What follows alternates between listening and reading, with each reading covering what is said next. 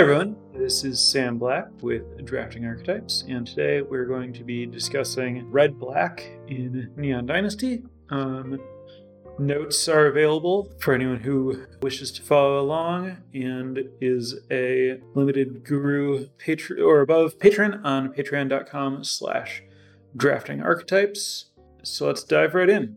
Red-Black has an average win rate of 57.2%, which doesn't really mean anything outside of context. It's a little bit behind Golgari, Dimir, and Selesnya. So green-black, blue-black, and green-white, and above everything else. So pretty good. I mean, 4th out of 10 isn't amazing, but it's definitely closer to the top than to the bottom in terms of absolute win rate rather than number of decks above and below it. I think it's certainly a pretty good place to be. The reason that I don't find myself there more often is that the cards that it's looking for are not cards that have a lot of overlap with the things that other decks are looking for.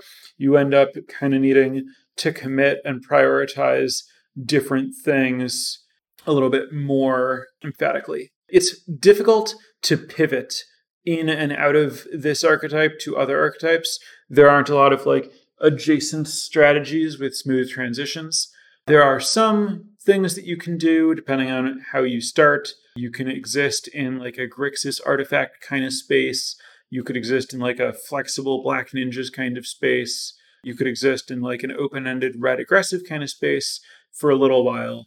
You're going to need to commit sooner rather than later, and all of this is going to pair pretty poorly with green cards. And just if you are of a mind that is very much looking to get the most possible value out of green sagas, for example, there's going to be very little overlap in the cards that you're looking for in this kind of deck versus that kind of deck. And so I think that ending up in red-black frequently requires a bit of a different mentality and overall prioritization of which kinds of options you're giving yourself early in the draft. That said, it is a strong deck. There are some cards, of course, that point very strongly in this direction, since there are cards that are great here in its very different direction. Oni Cult Anvil being the loudest and most obvious, but Kumano Faces Kakazan is another card where if I start with that, red-black aggro would be a pretty good place to end up, and it's a very reasonable card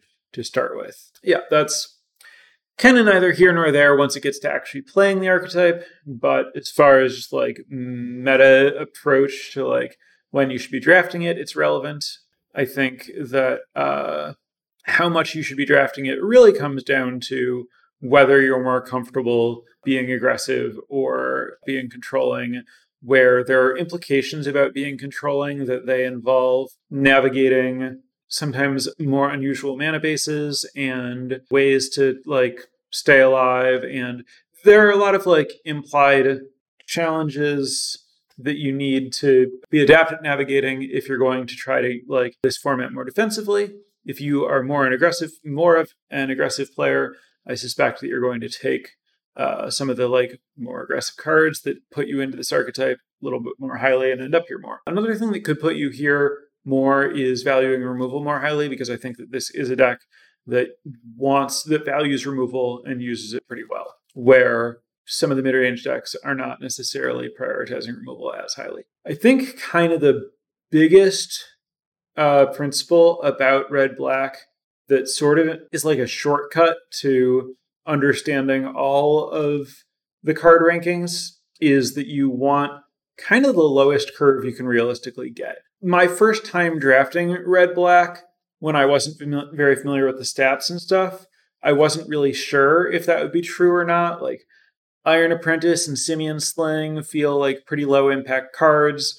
There's some, circumstances where I could see those being good. In a lot of limited formats in history, they would be too low impact. So is this a set where I actually just want Iron Apprentice or not?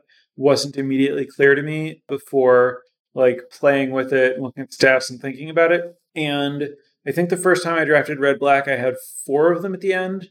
because I just decided, yeah, I think this is what's going on. This is where I want to be. It's really nice to be able to use it as a trick with Voltage Surge, where you sacrifice your Iron Apprentice to hit something for 4 with Voltage Surge and then put a +1/+1 counter on something else to win a combat, for example. There was a time where I wasn't sure about that, and just knowing, yeah, you want a low curve would tell me a lot about what to be prioritizing and how to be drafting. And so let me just read off the top commons by game in hand win rate. Okiba Reckoner Raid, Experimental Synthesizer, Virus Beetle, Kami's Flare, Clawing Torment, Iron Apprentice. That's the 1-mana Black Saga, the 1-mana red artifact that exiles the top card, and you can play it, and you can spend 3 mana to make a Samurai and play another card. Virus Beetle is the 1/1 that makes your opponent discard for 2 mana. Kami's Flare is the 2 mana, deal 3 damage. If you have a modified creature, deal 2 to the player. Clawing Torment is the 1 mana aura that makes a creature unable to block and does damage to its controller. Iron Apprentice is the 1 mana 1/1 that comes with a +1/+1 counter, and when it dies, you can put its counters somewhere else. All of those cost 1 or 2 mana. So the top 6 commons for red-black are all 1 and 2 drops. So that's what I'm saying, where that's the kind of thing that's informing this statement that you really want the lowest possible curve. The 7th, by the way, is Searchlight Companion, which costs a whopping 3 mana. So still pretty lean. Searchlight Companion, incidentally, jumping ahead a little bit, Searchlight Companion and Iron Apprentice are kind of the 2 hidden gems of this archetype. The 2 commons that are winning, not being played all that often and winning a lot. And I think people could have access to a lot more than they are playing. And people playing this archetype should probably be taking them more often. So the reason that red and black wants to prioritize having a low curve, I think part of that is Experimental Synthesizer. Experimental Synthesizer is the second best common in red and black, something you really, really want to prioritize, something red-black specifically wants to prioritize more than other archetypes. You have synergies with sacrificing it in addition to synergies with just playing it and being an artifact, and you're well-positioned to have a low curve. You have a lot of good cheap cards. Both your colors are offering good cheap cards that aren't necessarily available to other colors.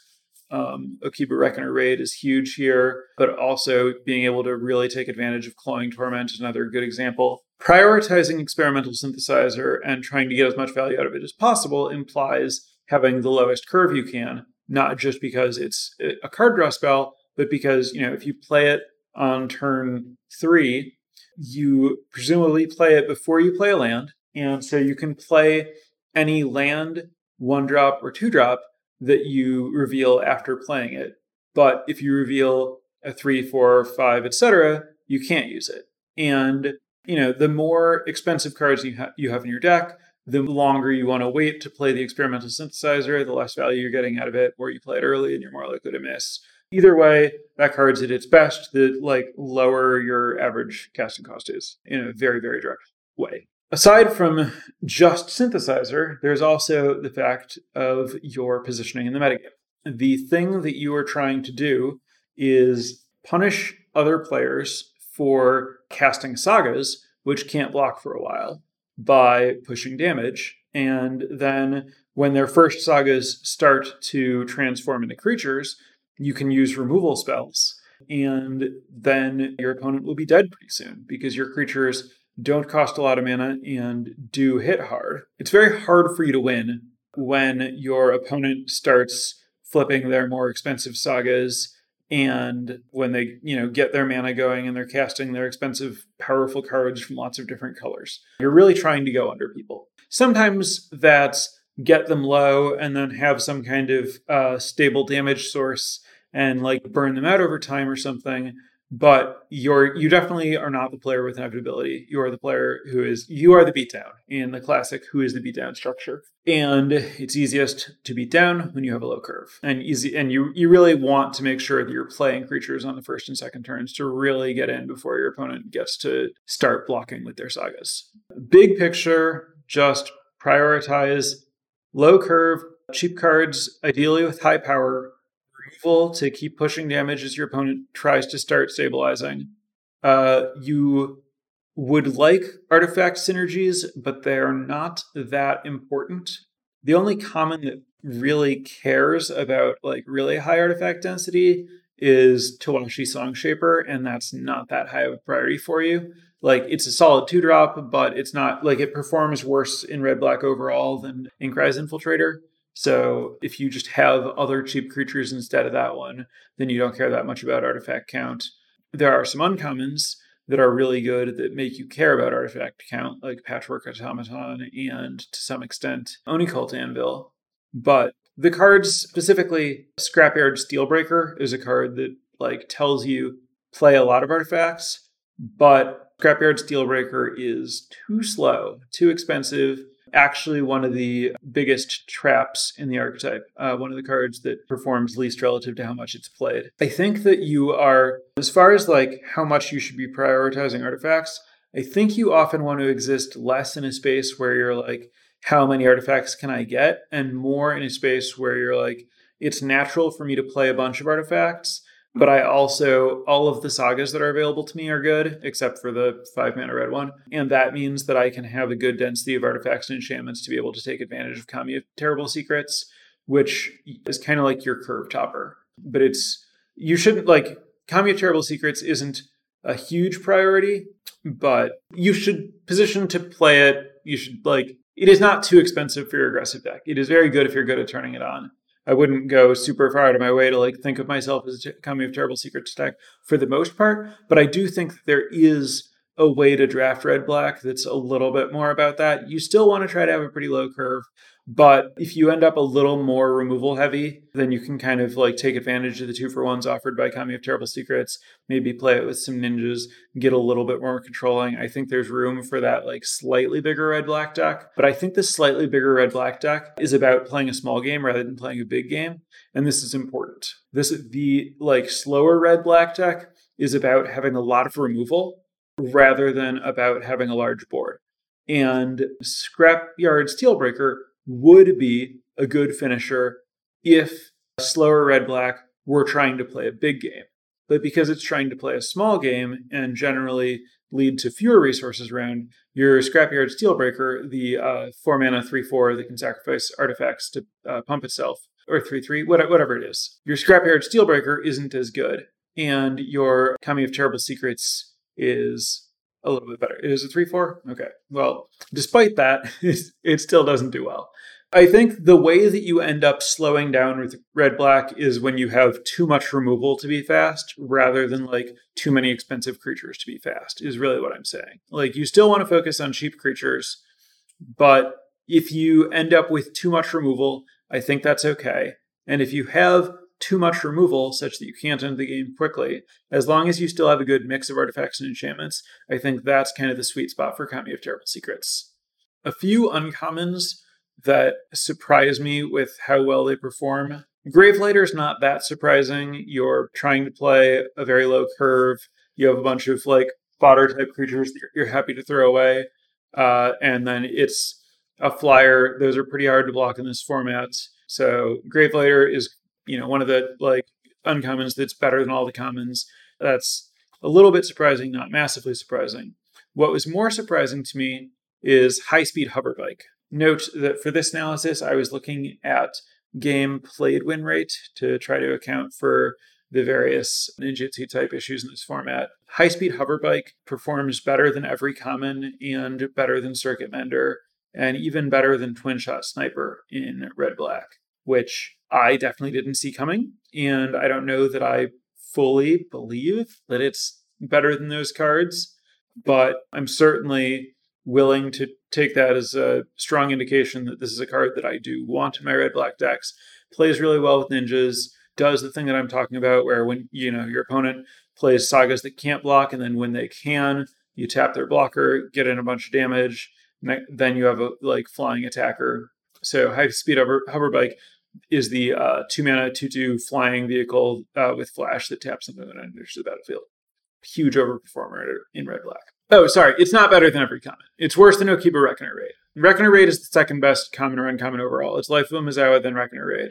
Then uncommons like Kimono Faces Kakazan, Gravelighter, High Speed Hover Bike, Circuit Mender, Twin Shot Sniper, and Patchwork Automaton. Then efficient removal in the form of Kami's Flare and Clawing Torment, which is the 3 damage red spell and the black aura, and then Experimental Synthesizer. And then behind Experimental Synthesizer is Oni Cult Anvil, which is a card that I kind of thought would be even better than that red-black. I don't know if Oni Cult Anvil is suffering a little bit from being a card that people take early and draft red-black and maybe like force their way there when they shouldn't and end up with like a weaker deck overall or something. That might account for it having a slightly lower than one might expect game in hand win rate, game played win rate, if it's as good as I think it is. Dragonspark Reactor. Dragonspark Reactor has horrible stats, like 51 and change percent game in hand win rate or something. Like its stats are the stats of a card you should never touch. I've seen good players treat it as a like high pick powerful card, and I've lost to it a number of times. And I am not ready to dismiss Dragonspark Reactor based on the stats because I don't know if people are just like playing it in decks that shouldn't play it. I would be really interested if someone wants to dig deeper into 17 land stats and let me know. I would be really interested in learning more about Dragonspark Reactor's win rate as a function of number of artifacts that are played in a deck with it.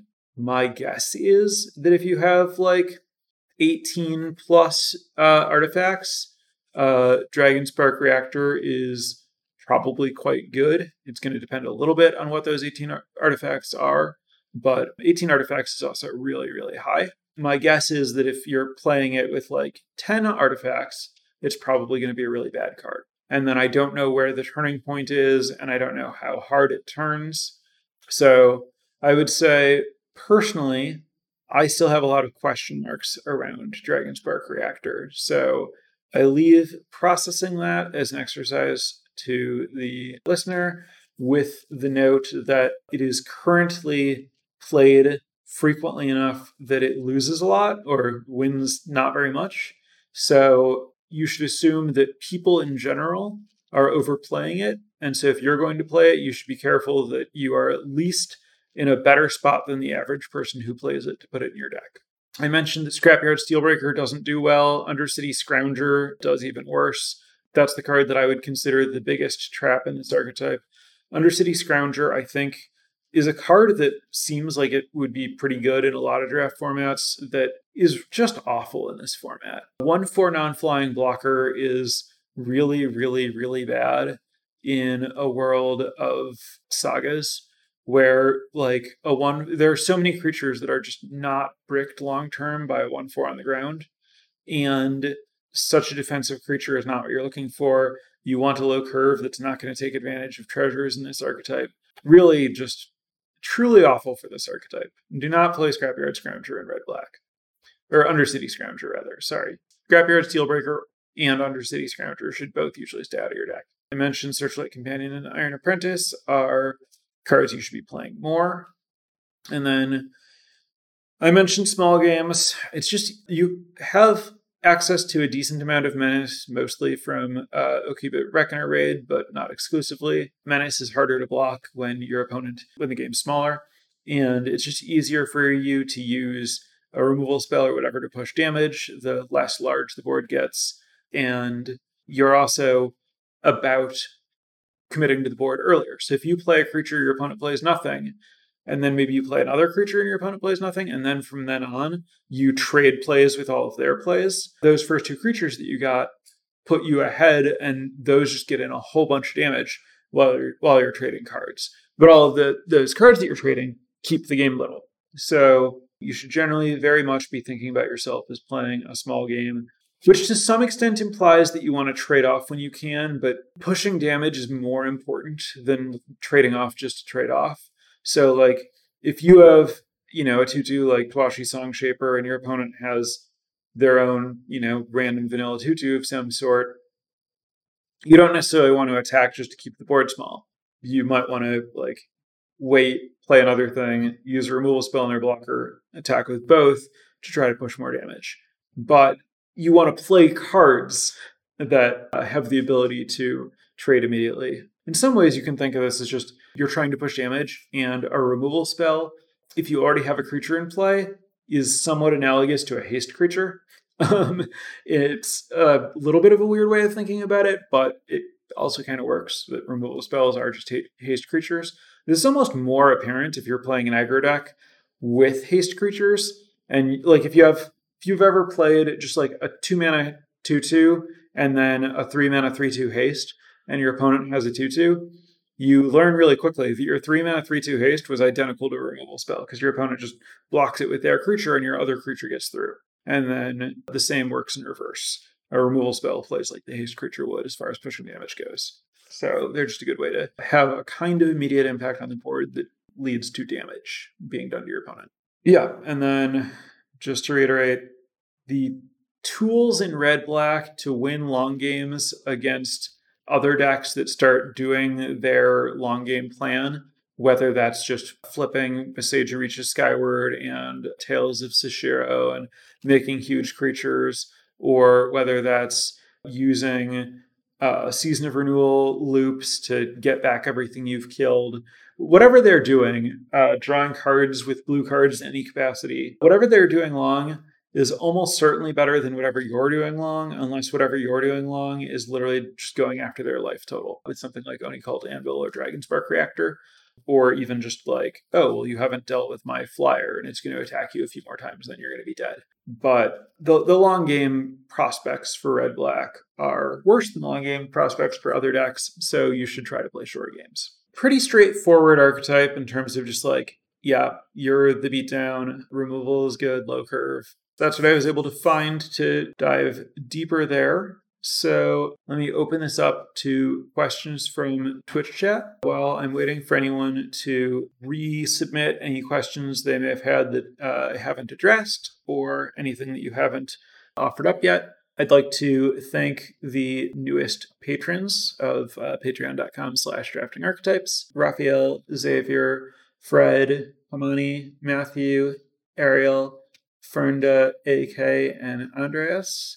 Thank you so much, all of you, for the support. Really good week for getting new patrons. Makes me feel really good about what I'm doing here. If anyone else is interested in checking out the benefits that we offer, I'm seeing why those people might have chosen to support the program, check out patreon.com/draftingarchetypes.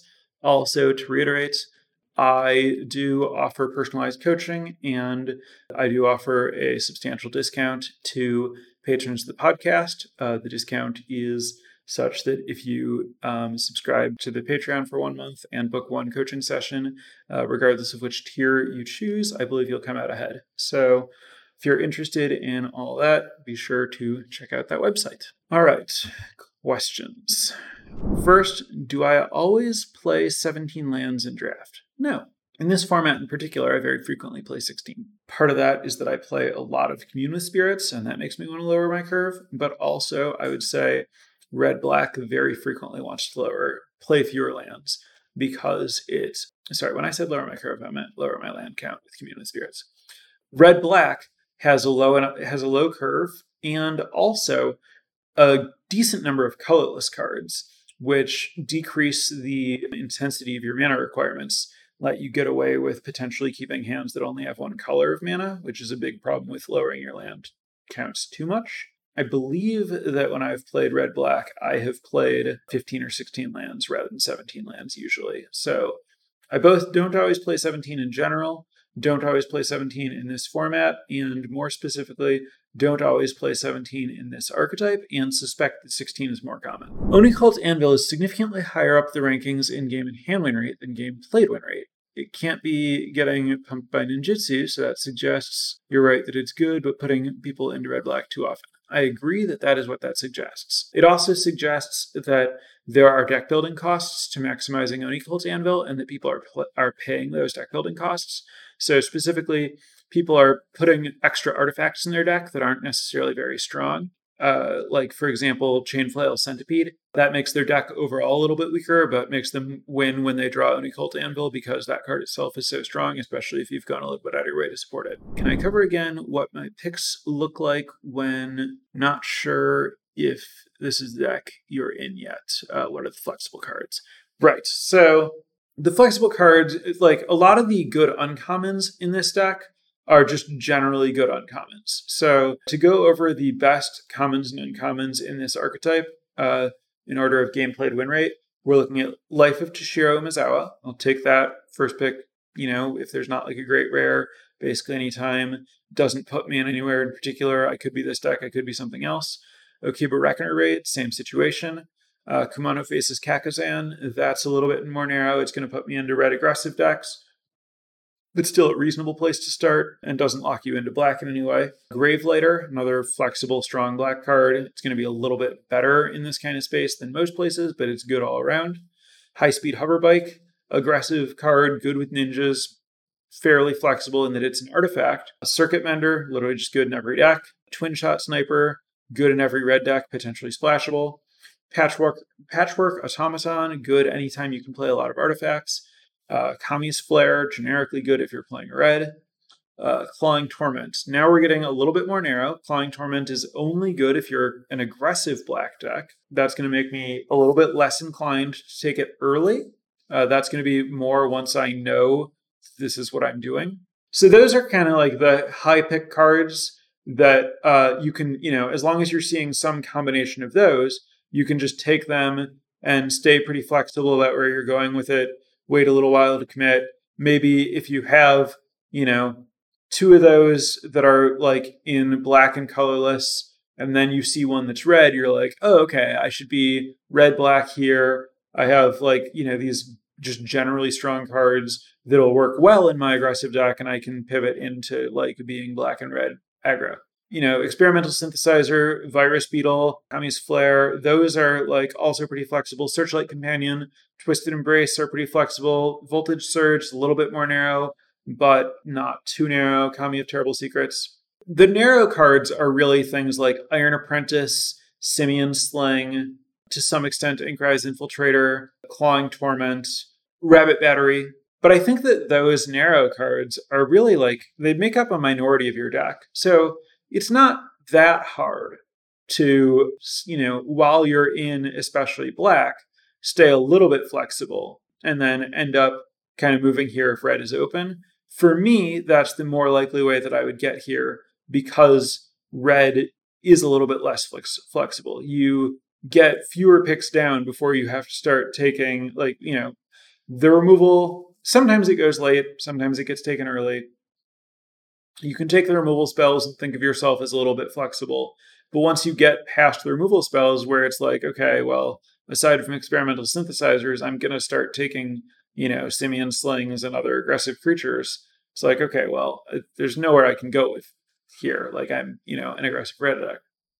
Whereas, yeah, if you start with black and then you see red late or in the middle of the pack, that would be a good way to have a more flexible mindset and pivot into this rather than being here because you're trying to draft an aggressive deck. Does Reckoner Raid giving Hoverbike Menace possibly inform its high win rates? How might that impact the 4/3 vehicle with Crew 1? So I think the Hoverbike is pretty hard to block anyway.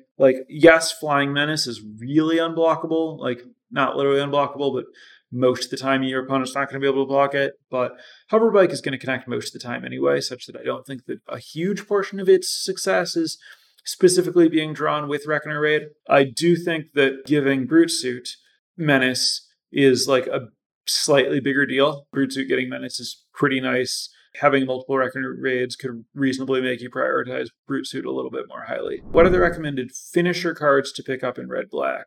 At the top of your curve should be Ironhoof Boar, and that's kind of the only thing that you want to play that's more than 4 mana that isn't a rare or mythic.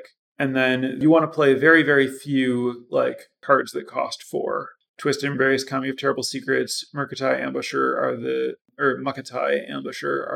good 4 mana commons. It's okay to play the 5/5 ninja. It's not great, but it's fine. That's another finisher type card, I guess. Honestly, though, What are the recommended finisher cards to pick up in red-black? My real answer is Clawing Torment. Like, your starters are like your cheap creatures that apply pressure to your opponent, and then the finisher is just Clawing Torment to be like, okay, you can't block, push damage, you can't stabilize because your creature is going to continue doing damage to you.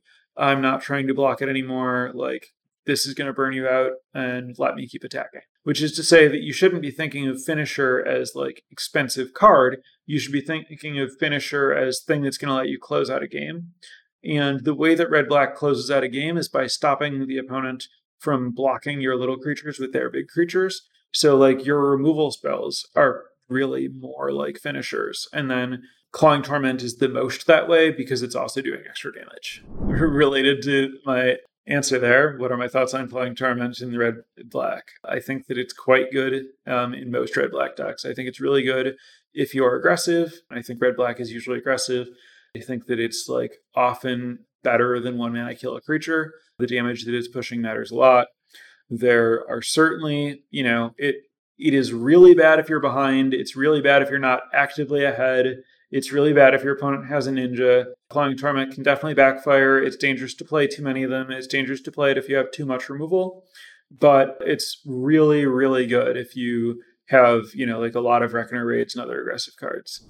Thoughts on Reinforced Ronin as a way to get damage through early, or would it be better to get another 1-drop and having it stick on the board? It might be better to get another 1-drop, but it is not bad to have Reinforced Ronin. Reinforced Ronin is a playable card, especially if you have like good synergies with it. I've found that like a lot of the games that I've played where my opponent has Reinforced Ronin in their opening hand, I just like take 6 damage early. They are a little bit like, I start low, they start a little bit behind where they should start as an aggressive deck. I think it like works out fine for them, but not amazing. I think that the stats on Reinforced Ronin are fine, but not amazing. Obviously, it's better if you have synergies with it. It's great with Anvil. But I mean, even something like Tawashi Songshaper is like a not irrelevant synergy. Do I think that across the board, aggressive decks want removal more than mid-range control decks in the format? Or does it depend more on the archetype? It depends more on the removal spell to some extent. It depends on a lot of things. It depends on the nature of the control deck, the nature of the aggressive deck, and the nature of the removal spell. To make it as simple as possible, I think the answer is yes, this deck is particularly into removal due to its ability to like function as a haste creature, the way that I was talking about, to push damage. But sorcery speed removal is less bad for aggressive decks.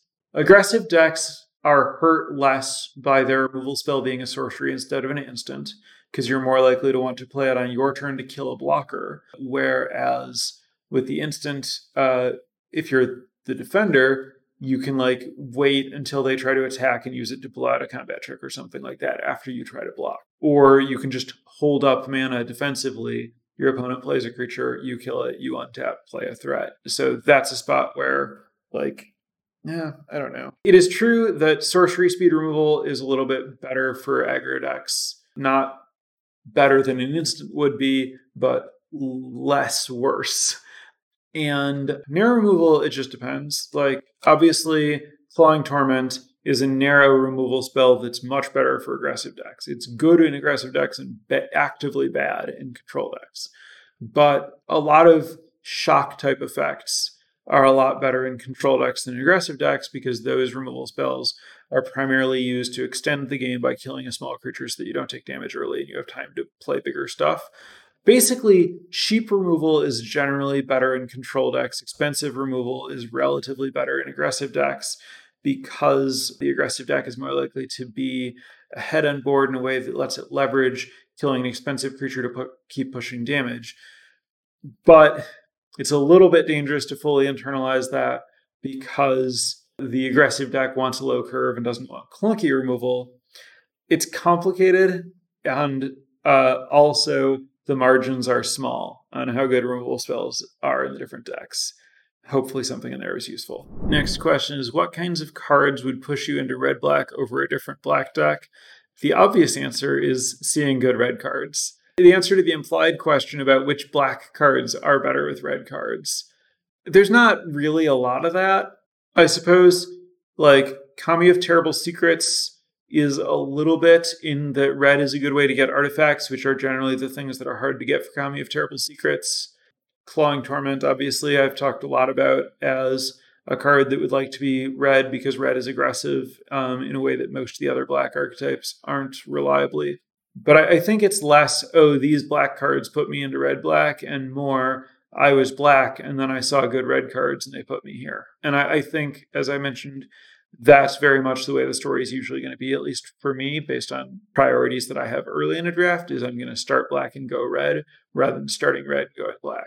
Next up, is there any splashability at all in red-black, and what cards are strong enough to even consider it? It is always hypothetically possible to splash in this format because there are common dual lands, and you can get enough of them to make your mana work.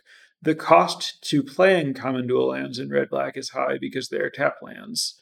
So you would still prefer to avoid it, but I imagine that there are cards that are strong enough to consider splashing. Cards that I would think about include Michiko's Reign of Truth, or Michiko's, whatever, the 2-mana white saga that pumps a creature for artifacts and enchantments.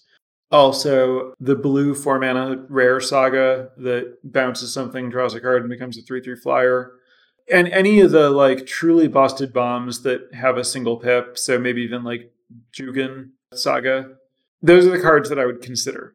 I would not take any of them over a strong red or black card, and I don't know if I would take them at all if I didn't just like already have like a Haven that I picked up when I didn't know that I was going to be red black or something. You should be splashing very rarely in red black. Thoughts on Shattered States Era? Steel sack is pretty expensive here, but its stats are less bad in red black than across the board. Less bad in red black, but I believe still not good.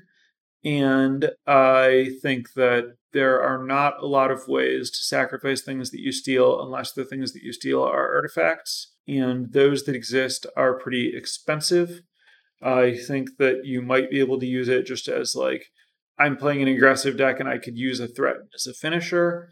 I intend to mostly avoid it. And I think the 5-mana red Kami is like a better like 5-mana finisher type card in this archetype than that is, and I would try to avoid both of them. Would I splash a third shrine into an otherwise 2-color deck? Definitely not like if you're saying I have a red and black deck that has a red shrine and a black shrine, would I splash a white shrine in that deck? I don't think so. And white is the one that's most likely. Like there's no way I would splash a green or blue shrine. I am unlikely to splash the white shrine. I'm more likely to just cut the red and black shrines. Toad Rider is one of the highest cards in the archetype. When playing that card, is it right to use duels solely to use its unblockable ability? You could throw one in there. I don't think it's a priority, but it probably would be like worth playing one if you have a Toad Rider, I guess. I'm not totally sure about that. I don't think it's going to matter a ton either way, whether you do or not. Should you consider not playing the red-black duel in a red-black deck? I do think that you should consider it. I suspect that I would usually play the first one, though it does depend on how many 1-drops I have. Someone, possibly you, mentioned that it has a -4 improvement when drawn, which is a little bit misleading because of the fact that red-black cards in general are going to have a negative improvement when drawn, because red-black is trying to play short games and it's more likely to see cards in longer games. Bloodfell Caves isn't going to like actively make it win more. And so I think that the fact that it's losing long games is going to make it like expect to be negative regardless of how good it is. I am likely to not value it highly as a pick, but I think it's still right to play one most of the time. Unless you have a lot of artifacts, like colorless artifacts, such that your colored mana requirements are really, really soft.